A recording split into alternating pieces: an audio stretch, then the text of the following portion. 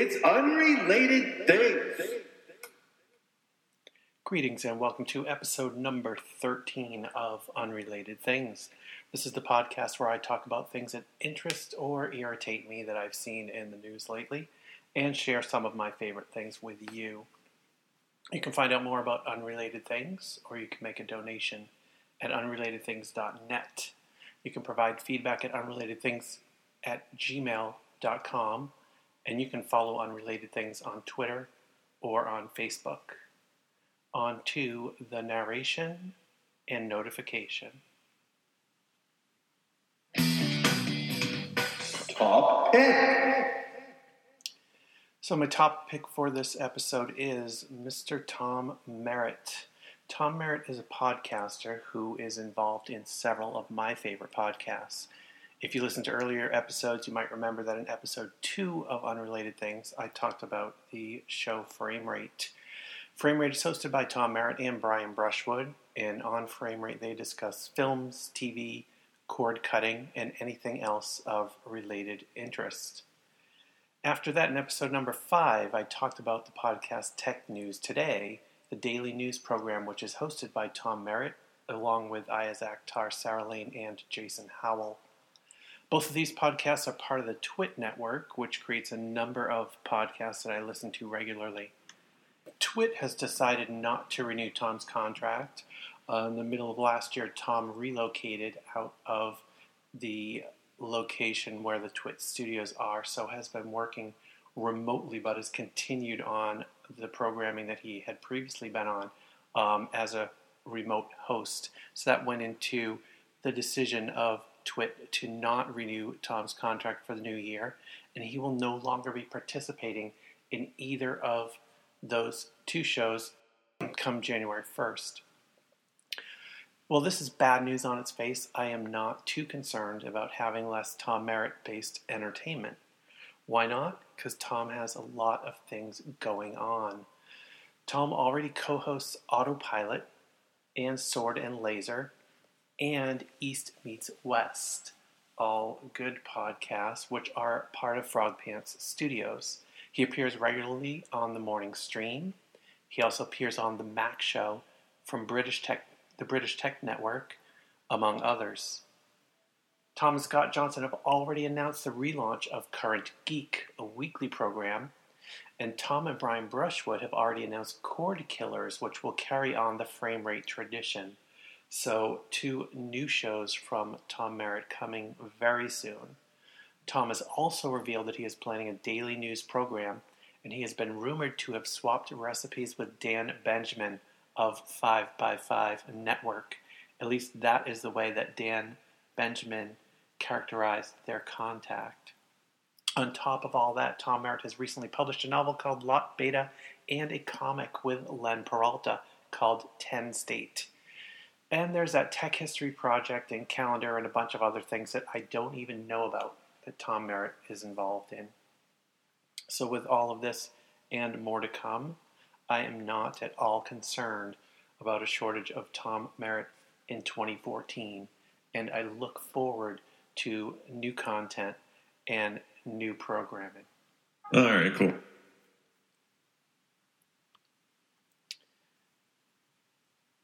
This story here is from the Associated Press, published by Business Insider. In Taylorsville, Utah, members of a Mormon congregation in a Salt Lake City suburb encountered someone they thought was a homeless man at church on Sunday. What they did not know was the man was a bishop for the Church of Jesus Christ of Latter-day Saints. At least 5 people asked David Musselman, great name, to leave the church property in Taylorsville. Some gave him money and most were indifferent. He said he disguised himself as a homeless man to teach his congregation a lesson about compassion. To make his appearance more convincing, he contacted a Salt Lake City makeup artist to transform his familiar face to that of a stranger that not even his family recognized. During the service, he ended up going up to the front of the church and revealing himself after having interacted with members of the congregation, just to have the open discussion with them about compassion for people that you don't know. And another thing. Story from TheGuardian.com. Lisa Servin is a professor of urban policy at the New School in New York who studies low-income communities. In 2012, she decided to take her research a little deeper. Quote, I've worked in poor communities for so long, she says. I thought, I know poor people are pretty smart about their money, actually, because they don't have very much of it. And it just led me to want to really understand what was at the bottom of it all.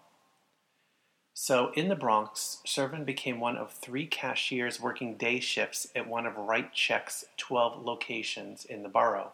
WriteCheck is a check cashing service. What she saw surprised her. She started to gain new insight into why wealth inequality in America causes people to skirt the banking system with its hidden fees and long check clearing times. Quote, I did not expect to find this. I don't necessarily think that check cashers are the answer, but I do think that right now, given the way that banks operate, check cashers are doing a better job of servicing a lot of people. One of the key things that has happened since the 2008 financial crisis is that you have more and more people who are living paycheck to paycheck. So, for example, in the Bronx, 75% of the people have no discretionary income. There is zero slack in their budget. So one of the things that becomes incredibly important to them is being able to get their money fast and to have liquidity. If you go to the bank, they want to hold your check until it clears. It's less risk for them. Whereas at the check casher, they charge you a little bit of money. In New York State, it's 1.95% of the face value, which is about the lowest. In California, it's more. People are really aware that they're paying that. They're paying that price for liquidity. The other thing is, if you were to map the increase in the check cashing industry over the last 10 years, there would be another line that would look very similar on the graph. That would be the increases in bank fees. If you compare it to 10 years ago, ATM fees have gone up, monthly service fees have gone up. Last year, overdraft fees were at an all-time high. I think it was $38 billion. So there's that piece of the situation, the straight-up cost of banking. This story was really interesting to me, and it goes on if you want to take a look at it. Look for TheGuardian.com. And let me see if there's an author here. I don't see the author on the page I'm looking at, but the title of it is Poor People Aren't Making Ends Meet, Inside Payday Lending. So you can check out more about this. I found it really interesting because it definitely enlightened me about the check cashing industry. I always kind of lumped them in with like the pawn shop type businesses and businesses who may be there to take advantage of people who have little other choice and opportunity. But this kind of opened my eyes because the banks that many of us deal with on a regular basis take great advantage of us with all of the fees and all the costs and all the rules that they make us follow so that we can give them our money to hold. And that's just the way it is. Apple stores to implement iBeacon location technology to improve service and boost sales. iOS 7's flashy launch earlier this year overshadowed a breakthrough new feature, iBeacons, a location-based technology with profound implications for industries such as retail. An iBeacon system could allow a store to install transmitters that would wirelessly connect to an iPhone and tell the phone its location with respect to items on shelves. The service will allow a customer to walk up to a product and then receive a notification on their iPhone with additional information, such as pricing and features. And this story is from 9 to 5 Mac by Mark Gurman. Select Apple stores will begin piloting the functionality in the coming weeks. Because the technology relies on the latest Apple software and hardware, users will need devices running iOS 7 that support Bluetooth 4.0. Users can choose not to receive these alerts. The technology could be used for locating customers waiting for upcoming Genius Bar appointments, could be used for presenting advertisements or deals relative to nearby products, or even for purchasing products with enhanced security via the Apple Store. These other uses will likely arrive farther into the future. Another feature in testing is the ability for a customer to be notified of a repair being ready for pickup if they are in or near the Apple Store. The Apple Store app is already capable of knowing if a customer is in an Apple Store, but the iBeacon geofence technology will greatly improve location accuracy. Because this technology operates on Bluetooth 4.0, all of the recent iOS devices, which do include Bluetooth 4.0, can be enabled as a beacon or as a receiver. I think this is interesting new technology for retail. I think that as long as this is opt-in technology, I don't have any problem with it. If people choose to join based on some benefits that they receive from it, then that's fantastic.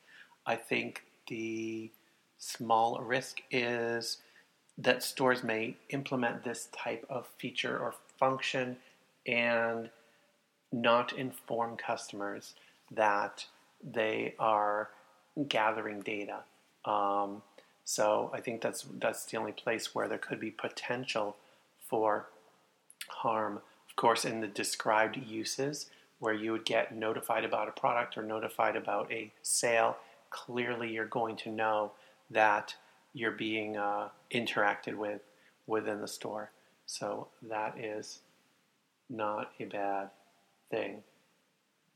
Let's get deeper into the conversation. Okay, let's shift gears and get deeper into the conversation.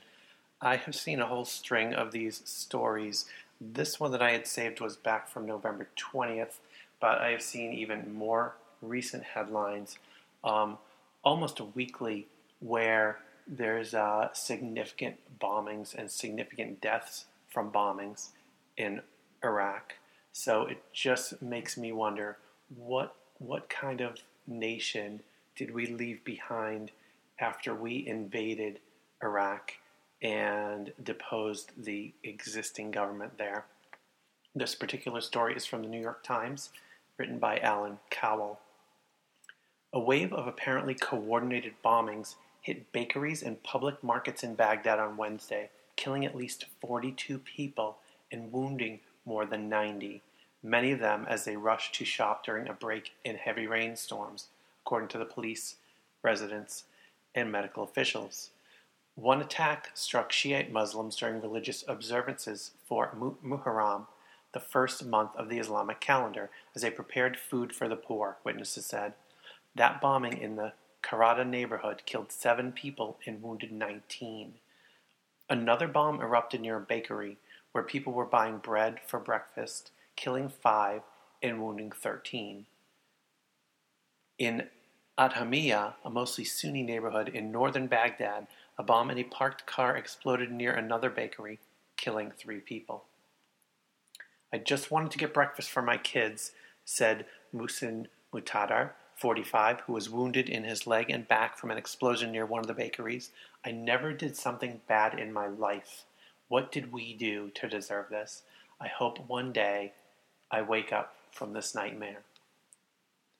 The latest bombings in Baghdad came just days after explosions targeting public markets and security checkpoints killed 44 across Iraq on Sunday, including 20 in a northern Turkmen-dominated city, and wounded more than 100. As I said, this is a regular occurrence in Iraq these days, and I just wonder what we would think and how we would feel if there were, 100 people a week in the U.S. that were being killed by these types of bombings, and what would our reaction be? Oh, boy, howdy.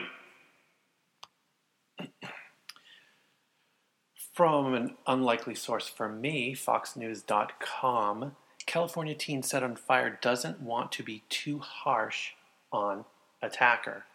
A Northern California teen who was set on fire on a bus in what authorities believe is a hate crime says the 16-year-old accused of the attack shouldn't be charged as an adult. Sasha Fleischman spoke to reporters about the horrific ordeal after leaving a hospital in time for Thanksgiving, more than 3 weeks after suffering second and third degree burns when the teen's skirt was set on fire on an AC transit bus in Oakland. The legs of the 18-year-old high school senior, who doesn't identify as either male or female, are still heavily bandaged. The lawyer for the suspect, Richard Thomas, 16, of Oakland, says it was just a prank that went wrong. But Fleischman said, "I think you should really know better than to light someone's clothing on fire. I think you should be able to realize that that's not just a funny prank," the teen said Thursday.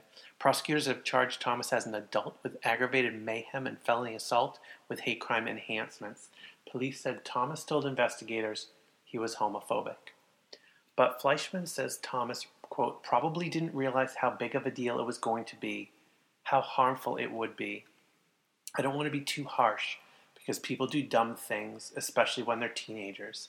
If I had my way, I'd have him tried as a juvenile," Fleischman said.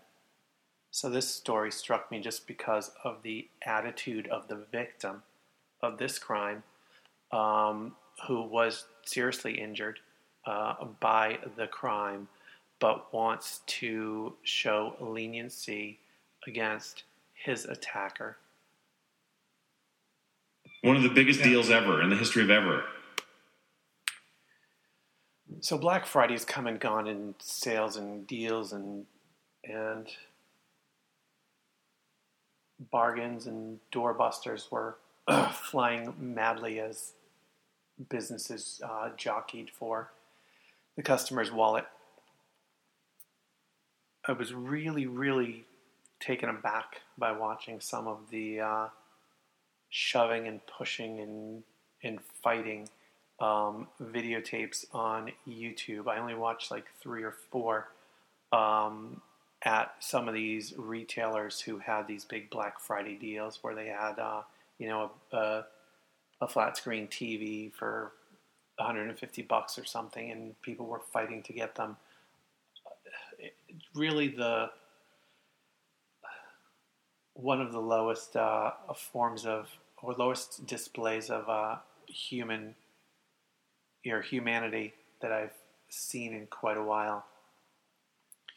And I don't only fault the participants, though I do fault them. They were the ones that were acting in inappropriate ways. But the businesses that set up the conditions to allow that to happen, I think are equally to blame. But one company bucked the trend on Black Friday, and Eric Johnson wrote about them in allthingsd.com. Cards Against Humanity has become a very popular card game. So they had their Black Friday sale, and the story reads like this. With pre-Black Friday sales starting well in advance of Thanksgiving and some carrying all the way through to the Monday after, online holiday sales are already a joke. But when the makers of the popular card game Cards Against Humanity are really driving home the point today. We're participating in the tradition of Black Friday, an American holiday celebrating a time when the Wampanoag tribe saved the settlers of the Plymouth colony with incredible deals, the game's website reads. Their once-in-a-lifetime Black Friday sale, everything on the site costs $5 more than the regular price. And talk about commitment to the joke. Cards Against Humanity's listings on Amazon and Shopify have actually also had their prices increased for one day. This isn't the first time the Cards Against Humanity team has monkeyed with prices. After raising more than $15,000 on Kickstarter way back in 2011, the game was frequently sold out due to high demand. So its creators put it all up for free online under a Creative Commons license, along with instructions for printing out the free version at home. The effect of this, of course, was that more copies of the then unknown game were out in the wild in quote-unquote pirated form, and trotting those copies out at parties increased demand even more. These days, the $30 game and its 4 $15 expansion packs, those were the prices with the additional $5, are much more reliably in stock online, but the main game is still available to download, but the expansion packs are not. So a really interesting story about Cards of Humanity and their reaction to the Black Friday sale bonanza that is out there, and their way of actually tweaking the media and getting some press for their product. I think this story is very good, with the exception of the use of the word pirated when the company decided to put its product up free online under Creative Commons license.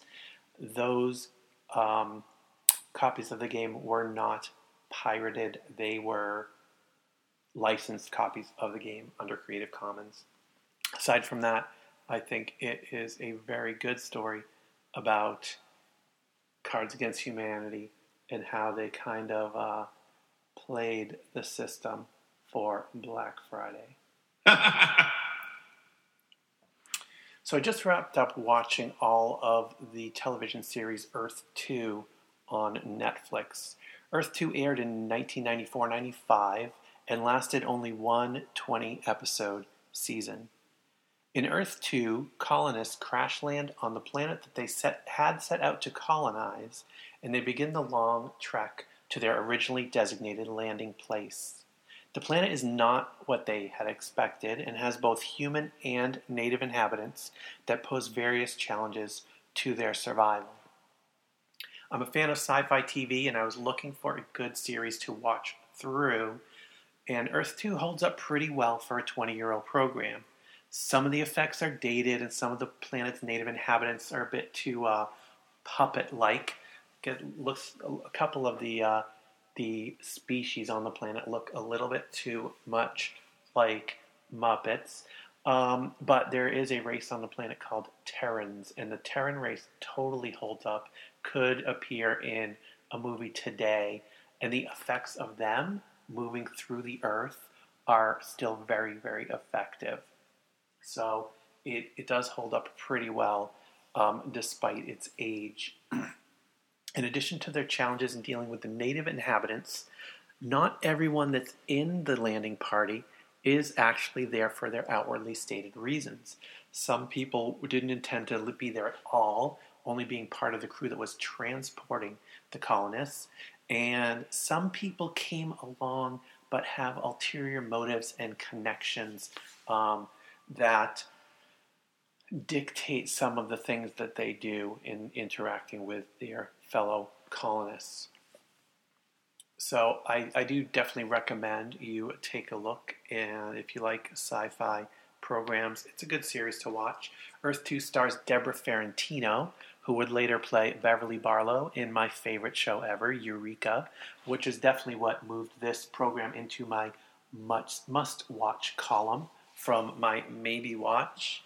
It also stars John Danziger, who went on to voice numerous TV cartoon roles, including 11 episodes of Gargoyles, which actually starred Sally Richardson Whitfield, also of Eureka. He voiced Lex Luthor in Superman and the Justice League, and actually other programs as well. He voiced Savage Opress in Star Wars The Clone Wars. and Mr. Krabs in 184 episodes of SpongeBob SquarePants. And John Danziger currently plays Sheriff August Corbin in the TV show Sleepy Hollow. Additionally, Earth 2 included among its cast Antonio Sabato Jr., Rockman Dunbar, who played Eli Roosevelt on Sons of Anarchy, Terry O'Quinn, who played Locke on Lost and later went on to Hawaii Five-0, and then that TV show about the building that was like 666 Park Ave or something like that, which didn't last very long at all, and also starred Tim Curry. It is definitely worth watching if you enjoy that genre of television. They didn't have the guts. All right, you should have the guts.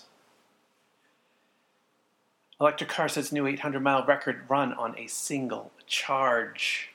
Faye Sunderland writes in thegreencarwebsite.co.uk, a team in Japan has set a new record for the distance traveled by an electric vehicle on a single charge, running for a staggering 807 miles. The team took their adapted Suzuki Every mini vehicle and drove it day and night, taking turns at the wheel to clock up the mileage at speeds of around 18 miles per hour. At over 800 miles, the record is more than double the best that today's production electric vehicles can do. Even an 85 kilowatt-hour Tesla Model S is only rated as achieving up to 310 miles per charge. And that is one of the current production vehicles that has the highest rating for miles per charge, with a lot of the production vehicles out there in the 100 to 130 mile range. So really pretty exciting news for the electric car industry that this group was able to get this particular vehicle to run 800 miles on a single battery charge. I think you just nailed it. So a website called todayifoundout.com, and this I think I found this via gizmodo.com, but todayifoundout.com, a story written by Carl Smallwood, and I'm not going to read the title because I think we should ease into that part. In 1962, JFK signed the National Security Action Memorandum 160, exciting stuff, which was supposed to ensure that every nuclear weapon the U.S. had be fitted with a Permissive Action Link, or PAL, basically a small device that ensured that the missile could only be launched with the right code and with the right authority. There was particularly a concern that the nuclear missiles the United States had stationed in other countries, some of which were with somewhat unstable leadership, could potentially be seized by those governments and launched. With the PAL system, this became much less of a problem. This system was supposed to be essentially hotwire proof, making sure only people with the correct codes could activate the nuclear weapons and launch the missiles. However, though the devices were supposed to be fitted on every nuclear missile after JFK issued his memorandum, the military continually dragged its heels on the matter. In fact, it was noted that a full 20 years after JFK had ordered PALs be fitted on every nuclear device, half of the missiles in Europe were still protected by simple mechanical locks. Most that did have the new system in place weren't even activated until 1977. Those in the U.S. that had been fitted with the devices, such as the ones in the Minuteman silos, were installed under the close scrutiny of Robert McNamara, JFK's Secretary of Defense. However, the Strategic Air Command greatly resented McNamara's presence, and almost as soon as he left, the code to launch the missiles, all 50 of them, was set to 00000000. Oh, and in case you actually did forget the code, It was handily written down on a checklist handed out to soldiers. As Dr. Bruce G. Blair, who was once a Minuteman launch officer, stated, quote, "Our launch checklist in fact instructed us, the firing crew, to double-check the locking panel in our underground launch bunker to ensure that no digits other than 0 had been inadvertently dialed into the panel." So for years, the security locks that were placed on the nuclear missiles in the United States had a password that was less secure than your grandmother's password. It was 8 zeros.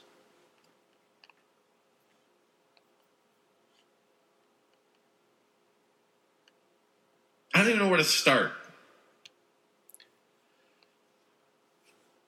GigaOhm checks out Apple's North Carolina data center's renewable energy infrastructure. This story from tuaw.com, tuaw.com, from Stephen Sand, Sande. Apple's huge Maiden, North Carolina data center has recently become something else, a net power provider of clean energy to Duke Energy. GigaOhm's Katie Fehrenbacher took a look at Apple's new power production facilities, which generate a total of 50 megawatts of electricity for a data center that uses about 40 megawatts of power. There's a 100-acre, 20-megawatt photovoltaic solar farm right next to Apple's data center, a second 20-megawatt solar farm about 15 miles away from the center, and a 10-megawatt fuel cell farm that's also adjacent to the data center. So all in all, Apple is producing more power than it is using at their North Carolina data center. I've never heard dumber dialogue. Oh, that wasn't dumb dialogue. That was the wrong button. I'm not kidding you. I am not. Google settles multi-state Safari ad tracking complaint for $17 million. Story from Consumerist by Chris Moran. Apple's Safari browser has a default setting that blocks websites from setting third-party cookies that can be used to track users' browsing behavior. But for about 9 months in 2011-2012, Google's DoubleClick ad serving service was able to get around that roadblock in order to provide user-specific ads to people with Apple computers, and more importantly, users of iPhones and iPads.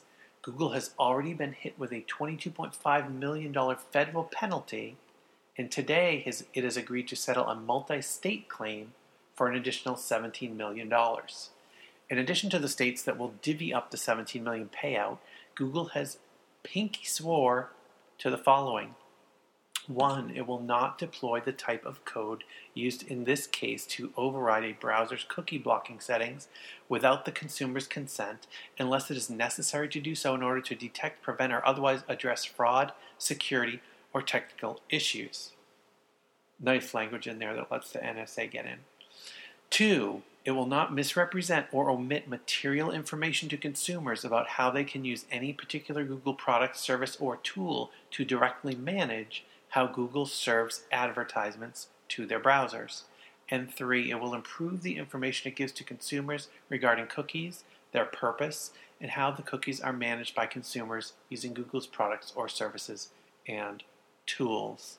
So $17 million to the states on top of $22.5 million federal penalty and a few rules that aren't terribly onerous on Google.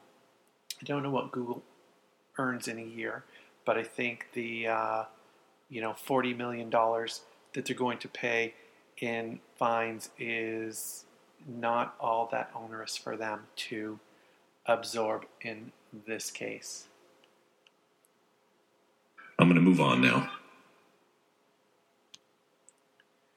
H&M has pledged to pay a living wage to 850,000 textile workers after expressing frustration over lack of action by governments to address working conditions in Asian factories in the wake of the Rana Plaza disaster. The world's second biggest clothing retailer said it would support factory owners at 2 factories in Bangladesh and 1 in Cambodia to adopt a fair living wage next year. The Swedish company, which has more than 200 stores in the UK, will then expand the program to cover the 750 factories that supply its clothes by 2018. H&M said, "We believe that the wage development in production countries, which is often driven by governments, is taking too long. H&M wants to take further action and encourage the whole industry to follow."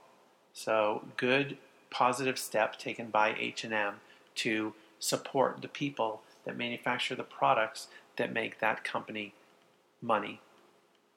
And that story was from The Guardian.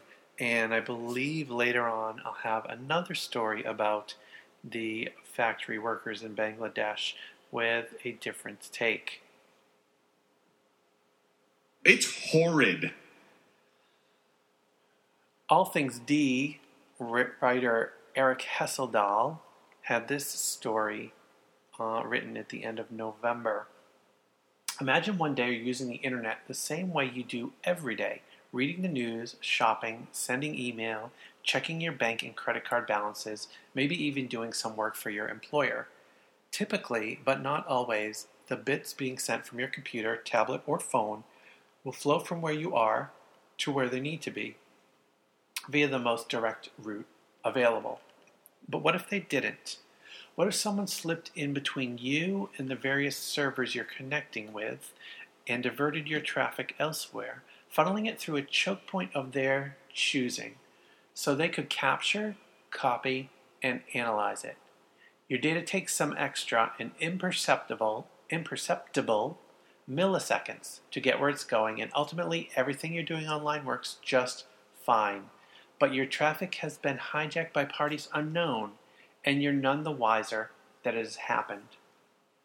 You might think that this story is about the NSA from that description and the information that we've heard about the NSA recently from the Snowden leaks.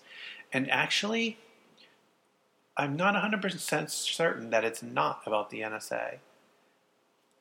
But I'll go on. In network security circles, this is what's known as a man-in-the-middle attack, and for years it has been understood to be possible in theory, but never seen in practice. That changed earlier this year when someone, it is unclear who, diverted internet traffic from some 150 cities around the world through networks in Belarus and Iceland. These attacks occurred throughout February and into March. Then they stopped for a while. The attacks resumed in May, and almost right away, the choke point switched from Belarus to Iceland. For about 5 minutes, literally, traffic was routed through an Icelandic ISP called Nyhers HF. Then they stopped again until July. This time the venue was again in Iceland. Beginning on July 31, traffic from a large VoIP company, Renesas wouldn't name it, was diverted through an internet service provider called OpenCurfey that oddly announced access to 597 different IP blocks versus the usual 3. The result caused routine internet traffic to take some routes that were so indirect as to be absurd. For a brief time on August 2nd, data traffic between two providers in Denver didn't just flow across town as it normally would. Instead, the bits went to Iceland first, with stops in London, Montreal, New York, Dallas, and Kansas City along the way. So who did it? It's hard to say. The author talked to Cowie last night, and he didn't seem to have much of an idea. Quote, "We can track whose infrastructure was used to carry out these attacks because they leave their footprints in the global routing table," he said. "Tracing it back to who engineered this attack is another thing entirely."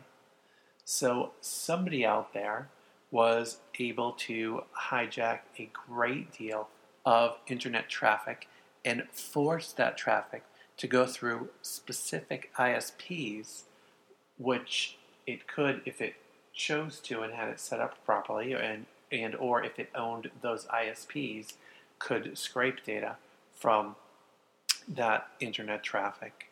So really interesting story about how the internet works and how it's controlled and how it can be manipulated. And that story again was in All Things D by Arik, A-R-I-K, Hesseldahl.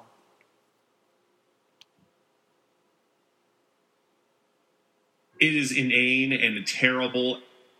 You might find this terrible. I don't think it could be classified as inane. A story from Geekosystem.com by Sam Maggs. Huge swarms of crazy ants are taking over the southern U.S.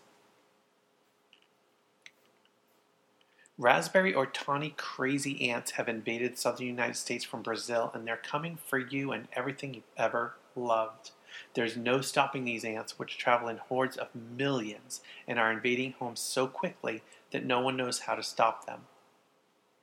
There are plenty of terrifying tidbits in John Mulham's New York Times piece on crazy ants, like the story of the man who discovered they are so horrifyingly pervasive that he had to shop vac over 5 gallons of them out of an air vent, or the guy who opened the back of his broken TV to find it pulsating with a mass of ants that had completed a circuit and shorted the television. Because crazy ants love electricity and electronic devices. They've shut down whole chemical plants. One small miracle is the fact that crazy ants don't bite, but it hardly matters since the ants have asphyxiated chickens by invading their nasal cavities and blinded cows by swarming their eyes. So, an actual Texas A&M entomologist is quoted as saying, quote, "You figure these stories are laced with hyperbole, but when you get there, it's unreal." So, crazy ants invading the southern United States and wreaking havoc. One day, the ants will take over the world. Mark my words. iMore.com's writer Peter Cohen published this story. Johnny Ive and Mark Newson's charity auction for RED, the AIDS charity, has raised nearly $13 million. 43 items were auctioned, including several designed in a collaboration between Apple Senior Vice President of Design Johnny Ive and renowned industrial designer Mark Newson. The dozens of products weren't only designed by Ive and Newson. They included designer pens, suitcases, a car, an SUV, and much more. But Ive and Newson's designs fetched some of the highest prices. A pair of rose gold Apple earbuds, for example, were expected to fetch $25,000, but were sold for $461,000. Ive and Newson's aluminum The Red desk was anticipated to sell for $500,000. It went for $1.685 million. A Steinway grand piano customized by Ive and Newson was estimated at $200,000, but sold for $1.925 million. A Leica digital camera was expected to fetch about $750,000 and sold for $1.805 million. And a new Mac Pro customized with a red aluminum exterior fetched $977,000. It's a sign of the end times. LG smart TVs are so smart they might be spying on you while you change the channels. In a story written by Mary Beth Quirk of Consumerist.com, a blogger who calls himself Dr. Beat wrote in a blog post earlier this week, and this was back in November, that he'd run a traffic analysis on his home router and found that whenever he switched the channel on his LG smart TV, the TV would ping LG's servers with the name of the channel along with his TV's individual identification number. So whenever he switched from, say, the BBC to Scuzz, his TV would report back to the mothership. Even when he went to his TV settings and switched the collection of watching info that was set to on by default to off, it still sent that information to LG servers. The company touts this ability to advertisers as it allows marketers to target ads according to what the person watching the TV might like, based on your favorite channels. Dr. Beat found the examples of this in a corporate video. Quote, LG Smart Ad analyzes the user's favorite programs, online behavior, and search keywords and other information to offer relevant ads to target audiences. For example, LG Smart Ad can feature sharp suits to men or alluring cosmetics and fragrance to women. So not only odd behavior, but kind of perhaps sexist as well. Furthermore, LG's Smart Ad offers useful and various advertising performance reports that live broadcasting ads cannot to accurately identify actual advertising effectiveness. But that's not all. Dr. Beat writes, sometimes his TV would upload the names of personal files he'd stored on an external USB drive that was plugged into the TV. Even though the upload did not include the actual files, these names could relay private information, like a video with his kids' names as the title. He tested it out by creating a file, and then he looked for that file name in the information that was sent to LG, and sure enough, there it was. Engadget brought up Dr. Beat's work to LG, and they received this statement. Quote, we're looking into this now. We take these claims very seriously and are currently investigating the situation at numerous local levels since our smart TVs differ in features and functions from one market to another. We work hard to get privacy right and have made this our top priority. So your smart TV may be smarter than you know and may be reporting back information about what you're watching. Look at that. Cory Doctorow writes on boingboing.net. In the city of Miami Gardens outside of Miami, Florida, the police use aggressive campaigns of stop and frisk and absurd arrests to bolster their records, to the great detriment of the African American majority who live there. For example, a young man named Earl Sampson has been stopped by the Miami Gardens police 258 times. They've searched him more than 100 times, and they've arrested him for trespassing 56 times.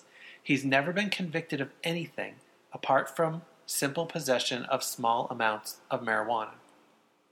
Sampson's trespassing arrests occurred at his place of work, a convenience store called the 207 Quick Stop.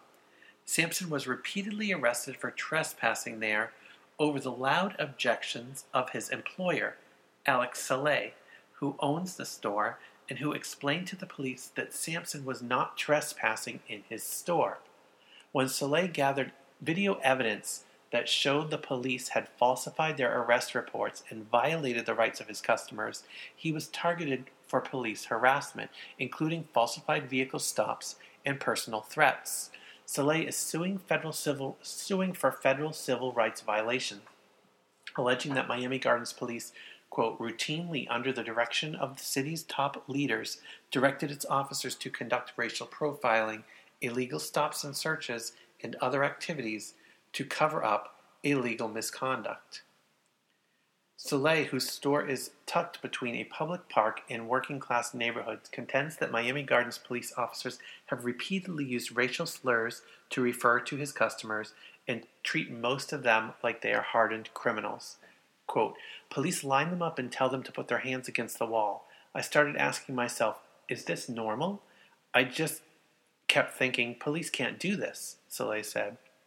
Last year, Saleh, armed with a cache of videos, filed an internal affairs complaint about the arrests at his store. From that point, he said, police officers became even more aggressive. One evening, shortly after he had complained a second time, a squadron of 6 uniformed Miami Gardens police officers marched into the store, he says. They lined up, shoulder to shoulder, their arms crossed in front of them, blocking 2 grocery aisles. Can I help you? Saleh recalls asking. It was an entire police detail, known as the department's Rapid Action Deployment Squad, whom he had come to know from their frequent arrest sweeps.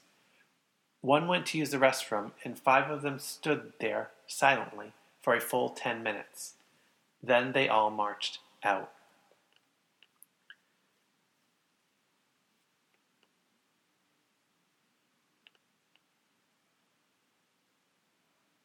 That we have complete and utter freedom of speech for the most part. And now you're supposed to just go ahead and move on. Let's move on to this story from CBC.ca.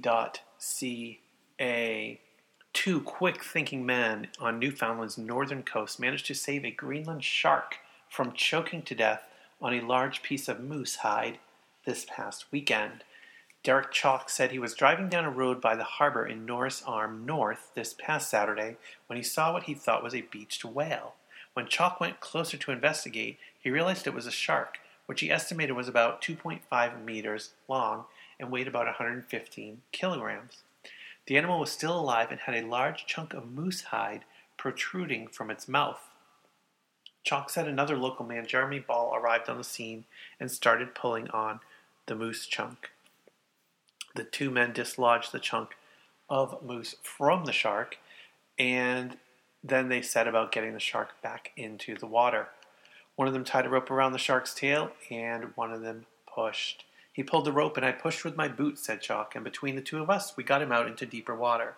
Chalk said the shark lay in about 30 centimeters of water for a few minutes. Then, all of a sudden, the water started coming out of its gills, and he started breathing. The shark hung around the area for a while before swimming out into the sea. I'm not finding any redeeming value in it. None at all? They saved the shark's life. That has some redeeming value, I guess. NASA to send seeds to the moon to grow lunar salad. From the telegraph.co.uk by Richard Gray. NASA is planning to grow plants on the moon for the first time by sending basil, turnip, and cress seeds on a mission that will land on the lunar surface. The experiment will be the first attempt to germinate plants on another world. The seeds will be housed inside a specially constructed canister known as the Lunar Plant Growth Chamber that will carry enough air for 10 days. NASA says the air in the chamber would be adequate to allow the seeds to sprout and grow for 5 days. It is hoped that the latest experiment will help pave the way for astronauts to grow their own food while living on a lunar base. So, a test of plant growth on the moon by dropping some little greenhouse bombs onto the planet and watching what happens. That has nothing to do with this story. I'm giving you information that you're going to think is important, but it's not at all. The NSA hacked 50,000 global networks. Another story from Cory Doctorow of boingboing.net. A new Snowden leak sheds more light on, quote, tailored access operations, a catalog of standard attacks against routers and other internet infrastructure. The new leak details the deployment of malware against 50,000 computer networks worldwide in cooperation with GCHQ, the British spy agency. The program dates back to 1998, and the infected networks are referred to internally as sleeper cells that can be switched on or off at will. Cyber operations are increasingly important for the NSA. Computer hacks are relatively inexpensive and provide the NSA with opportunities to obtain information that they otherwise would not have access to. The NSA presentation shows their CNE operations in countries such as Venezuela and Brazil. The malware installed in these countries can remain active for years without being detected. Sleeper cells can be activated with a single push of a button. One more.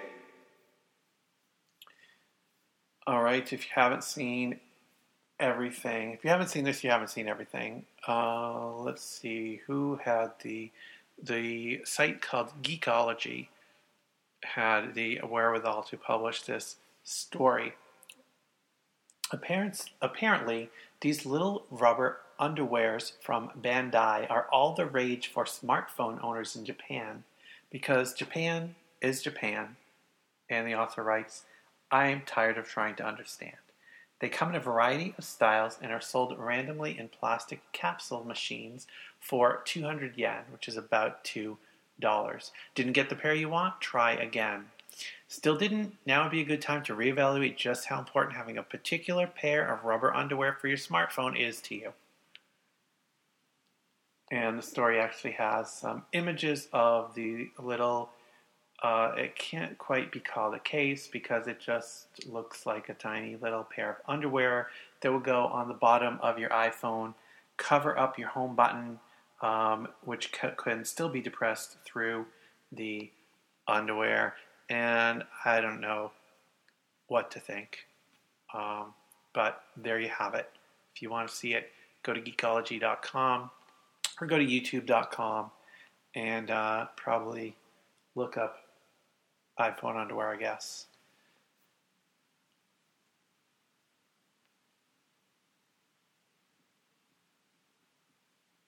Oh no. Oh no is right.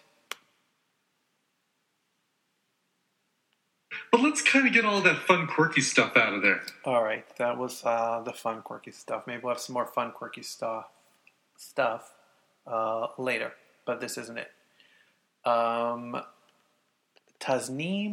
Nasrullah in BuzzFeed.com had this story.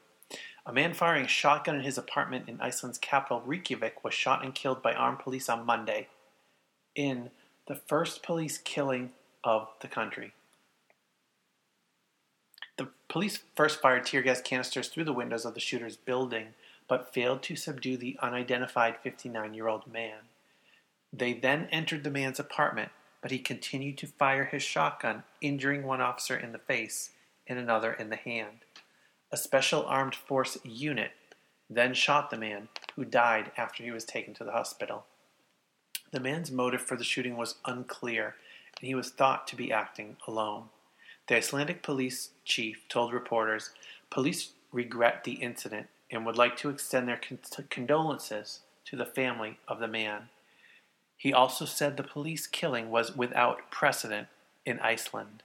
The police conduct in the incident is under investigation, and the special forces are being counseled. Iceland has one of the lowest crime rates in the world. Its regular police force is unarmed. So, get this straight. This is not the first fatal shooting by police in Iceland in this year, which is practically over. This is the first fatal shooting by policemen in Iceland ever. And just for reference, last year in New York alone, there were reportedly 16 fatal police shootings. National statistics on police use of deadly force are not comprehensive in the United States because the FBI does not keep records of this. However, according to the agency's Uniform Crime Report, which includes justifiable homicide by weapon law enforcement, close to 400 quote-unquote felons have been killed annually by law enforcement officers over the past several years. So, in the U.S., 400 people per year are killed by police, and in Iceland, one person ever has been shot and killed by police. If you want a sign that humanity's still got it going on, go to Iceland. Someday you could use the iPhone 5S Touch ID sensor as a trackpad, according to a new patent. According to a new patent revealed by Unwired View, Apple could be planning some really cool things for Touch ID in the future. As you can see from the image above, which you of course can't see, a possible use for the fingerprint scanning home button is the ability for it to track your finger. In essence, this would make the Touch ID sensor into a trackpad of sorts. Here's a little more explanation of the patent filing. The key to your home button's capability to act as a trackpad is the extreme sensitivity of a fingerprint sensor. At 500 dpi, the Touch ID sensor is able to read not just overall outline of your fingerprint, but the smallest details of fingerprint ridges, and it can recognize multiple prints in any orientation really fast. All that is needed to transform Touch ID from identification device into trackpad is adding the ability to follow changes of scanned fingerprints, or even just a small part of it, over time. For example, tracking its movement over the surface of the button. Apple could bring this ability to existing iPhone 5S devices using a simple software update. So potential in the future for expanded use of Touch ID. Our children will never know what that's like. Well, they might if you get them an iPhone 5S someday. They might know exactly what that's like. Surprise! Global carbon emissions to set new record in 2013. Story published by NBCnews.com. Global emissions of the greenhouse gas carbon dioxide are on a course to rise yet again in 2013, reaching a new high of nearly 40 billion tons. And I've just lost the story because I pressed the wrong button. So let's jump back to it. All right, the projected 2.1% rise over 2012 figures is not a surprise at all. Rosen Moriarty, a research scientist with the Global Carbon Project at the University of East Anglia's Tyndall Center for Climate Research, told NBC News in an email. In fact, it is a little lower than the value we predicted last year. We are 61% above 1990 levels in terms of emissions. Absolute emissions are still going up. And while China's growth has slowed with its economy, other developing countries such as India, with burgeoning economies, will bring emissions up unless we collectively find a way to speed up low-carbon development and reduce the dependence of rich countries on fossil fuels. According to the report, the biggest contributors to fossil fuel emissions in 2012 were China with 27%, the United States with 14%, the European Union with 10%, and India with 6%. So a new record has been set. It's just bad. That's bad, and this is bad. This story is by Andrew Kaczynski from BuzzFeed.com. Several House Republicans who voted Thursday for a bill that slashed billions of dollars from the food stamp program personally received large farm subsidies for family farms. The bill cutting the food stamp program narrowly passed on a mostly party line 217 to 210 vote. During the food stamp debate, GOP Rep. Stephen Fincher, who received thousands in farm subsidies, responded to a Democratic congressman during the debate over the cuts by quoting the Bible saying, "The one who is unwilling to work shall not eat." Fincher himself has received his own large share of government money. From 1999 to 2012, Stephen and Lynn Fincher Farms received $3,483,824 in agriculture subsidies.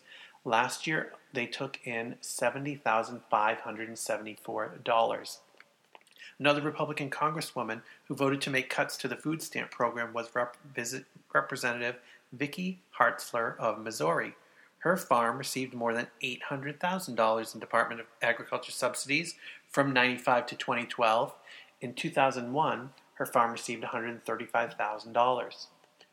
Representative Kristi Noem of South Dakota, who also voted to make cuts to the program, was a partner in Rokota Valley Ranch, her family's farm, and previously had nearly a 17% stake through 2008. The farm received $3.4 million in subsidies from 1995 to 2012. The Environmental Working Group, which analyzes subsidy data, says the estimated amount of subsidies attributed to Representative Noem from 1995 to 2012 is $500,000. So it is all good for representatives to receive large government subsidies, but it is not good for individuals who are the poorest in the society to get very small government subsidies to help feed themselves. By saying stuff like this, you're setting yourself up. Well, then let it be. 3 teens arrested for waiting while black. This story from Gawker.com. Police officer arrested 3 teens last week as they were standing outside a store in downtown Rochester, New York. Their crime? Waiting for a school bus. The 3 boys, Raleek Red, Decon Carlock, and Juan Tauj Weathers, are star athletes at Edison Tech High School and were waiting to be taken to a basketball game when they were spotted by an officer. The officer asked the teens to disperse, but they explained that they were waiting to be picked up by a bus. The officer again asked the teens to disperse. "We tried to tell them that we were waiting for the bus," one of the boys told WHEC. "We weren't catching a city bus, but we were catching a yellow bus. He didn't care. He arrested us anyways." The three were charged with disorderly conduct and obstructing the sidewalk. While they were being handcuffed, their coach, Jacob Scott, arrived at the scene and attempted to reason with the cop. He goes on to say, "If you don't disperse, you're going to get booked as well," Scott recalled. "I said, 'Sir, I'm the adult. I'm their varsity basketball coach. How can you book me? What am I doing wrong? Matter of fact, what are these guys doing wrong?'" Sometimes stuff happens. Sometimes stuff happens. Sometimes terrible stuff happens. This story from NPR.org by Krishnadev Kalamur. The U.S.-led international coalition in Afghanistan is apologizing for an airstrike that killed a 2-year-old child, a death that Afghan President Hamid Karzai said imperils a long-term security agreement between the two countries. The International Security Assistance Force said it carried out an airstrike Thursday on a militant riding a motorbike in Helmand province. The child was also killed, and 2 women were injured in the attack. We live in a very different time now.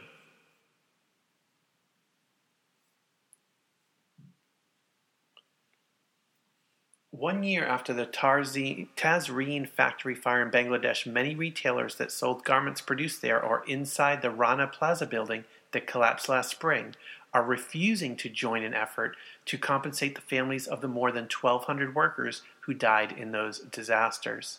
The International Labor Organization is working with Bangladeshi officials, labor groups, and several retailers to create ambitious compensation funds to assist not just the families of the dead, but also more than 1,800 workers who were injured, some of them still hospitalized. A handful of retailers, led by Primark, an Anglo-Irish company, and C&A, a Dutch-German company, are deeply involved in getting long-term compensation funds off the ground. One for Rana Plaza's victims, and one for the victims of the Tazreen fire, which killed 112 workers last November 24. But to the dismay of those pushing to create the compensation funds, neither Walmart, Sears, Children's Place, nor any of the other American companies that were selling goods produced at Tazreen or Rana Plaza have agreed to contribute to the efforts. Even as labor advocates single out Primark for praise, they single out Walmart for criticism, partly because production documents recovered after the Tazreen fire indicate that 2 months before the fire erupted, 55% of the factory's production was being made for Walmart contractors. Walmart has repeatedly been asked to contribute to the anticipated $6 million compensation program for Tazreen survivors and families. Walmart is the one company that is showing an astonishing lack of responsibility, considering that so much of their product was being made at the Tazreen factory, said Samantha Marr, campaign coordinator for the British arm of the Clean Clothes campaign. So while a couple of companies are stepping up to do the right thing by workers who, have been exploited for too long and who were killed or injured in serious disasters, many other companies that should be showing compassion and should be showing support are simply not doing so. Are you kidding me? Unfortunately, not. A UK man tries to retrieve $7.5 million in bitcoins from a dump. This story from news.cnet.com by Stephen Shankland. A man from Newport, Wales is searching the dump for a hard drive he threw away despite having $7.5 million worth of bitcoins on it. Bitcoins are a digital currency whose value has benefited from an intense attention and speculative investing. The value of bitcoins has risen dramatically, but is not stable and does so show major up and down shifts, rising to as high as above $1,000 per Bitcoin to recently down to about $550 per Bitcoin. But Bitcoins initially, when they first came out, when this gentleman first was mining Bitcoins and collecting Bitcoins, had very, very little of the value they have now. James Howells chose the latter approach. They can be stored as data in digital wallets using online services, mobile phones, or computer hard drives. James Howells chose the latter approach when he stored 7,500 Bitcoins away in 2009, when they were worth a trifling fraction of their current value, or their value as of the writing of this story, of more than $1,000 each. But he threw the old hard drive away, and now it is likely buried several feet deep in a trash in landfill the size of a football field, according to a BBC report. He is searching the landfill, but he lacks the funds for a serious hunt. If only he could guarantee that he would actually find it, he would have all the funds he would need to hunt it down. So there was a Indiegogo effort to fund a recovery effort. Let me just actually follow along there and see what has happened with this particular Indiegogo effort. In fact, this Indiegogo effort has 57 hours left, and according to this has raised £0 of its 3,000 pound goal. So no one is interested in providing funding to help this individual look for his lost hard drive. And I don't necessarily blame them. No guarantee where that hard drive could be. No guarantee that there are actually 7,000 Bitcoins on that hard drive, if it does even in fact exist. So not a surprise that people are not willing to give money for the search. So if I see an update on this particular story, I will talk about it in the future. This is the worst radio ever. I know, but I'm trying. It's only episode number 13. Give me a little time.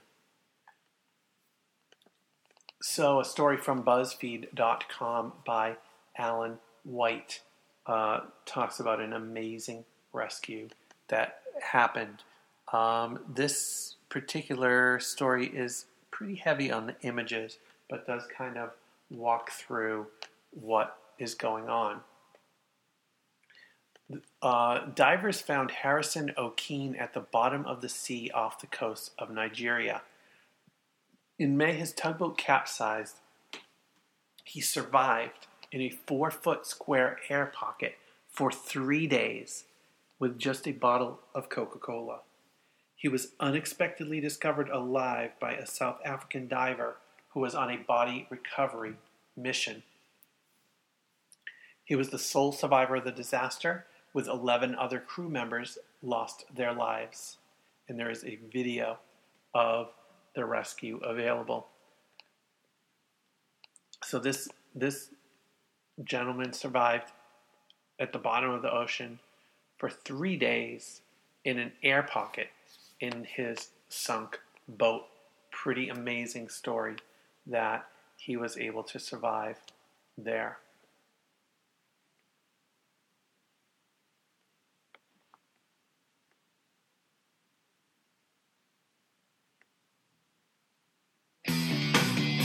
This happened.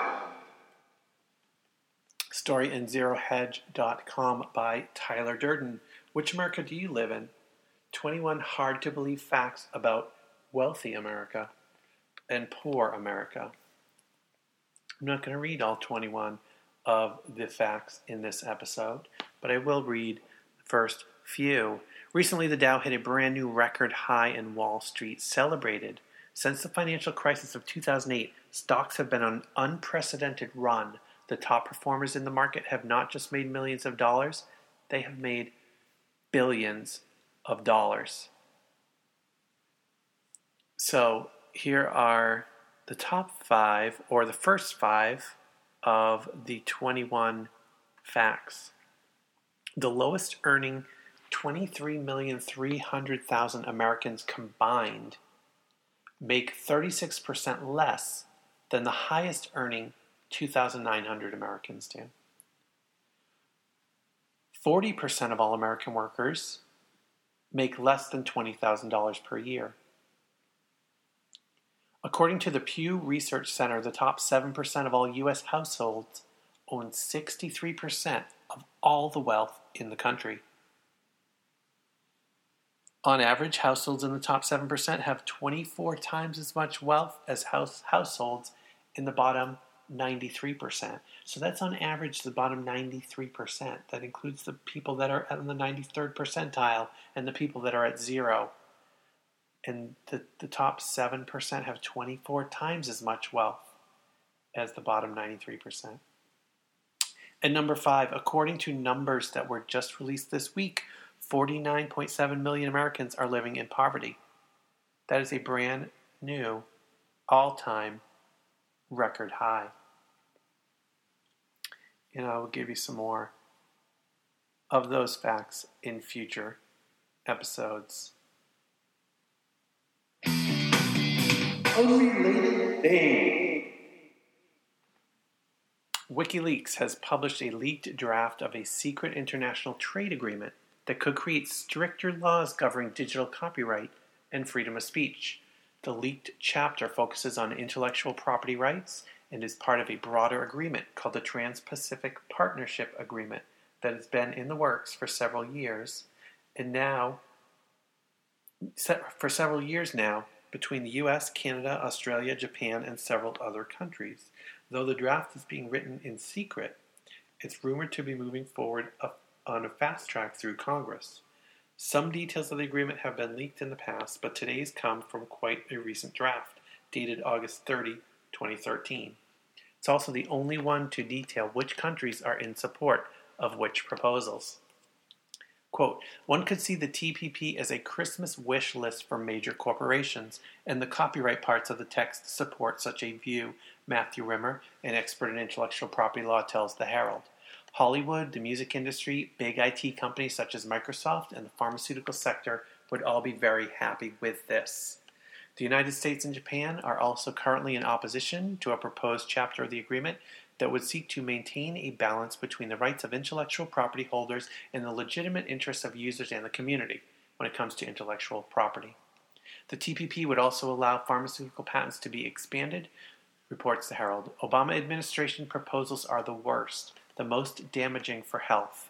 We have seen in a U.S. trade agreement to date, Peter Maybardak, director of the consumer advocacy group Public Citizen Global Access to Medicines Program, says in a statement, and soon the administration is expected to propose additional TPP terms that would lock Americans into high prices for cancer drugs for years to come.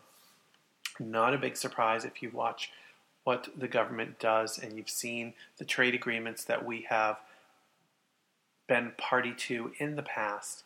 They are written by and for the benefit of big businesses and do not very often take into account the needs of consumers. What the hell is wrong with us? So tune in next time and we will find out more about what the hell is wrong with us. Thank you for listening to episode number 13 of Unrelated Things. You can find out more at unrelatedthings.net. If you want to send me an email, send me that at unrelatedthings@gmail.com. And you can also follow Unrelated Things on Twitter. Thanks a lot. Talk to you next time. It's Unrelated Things.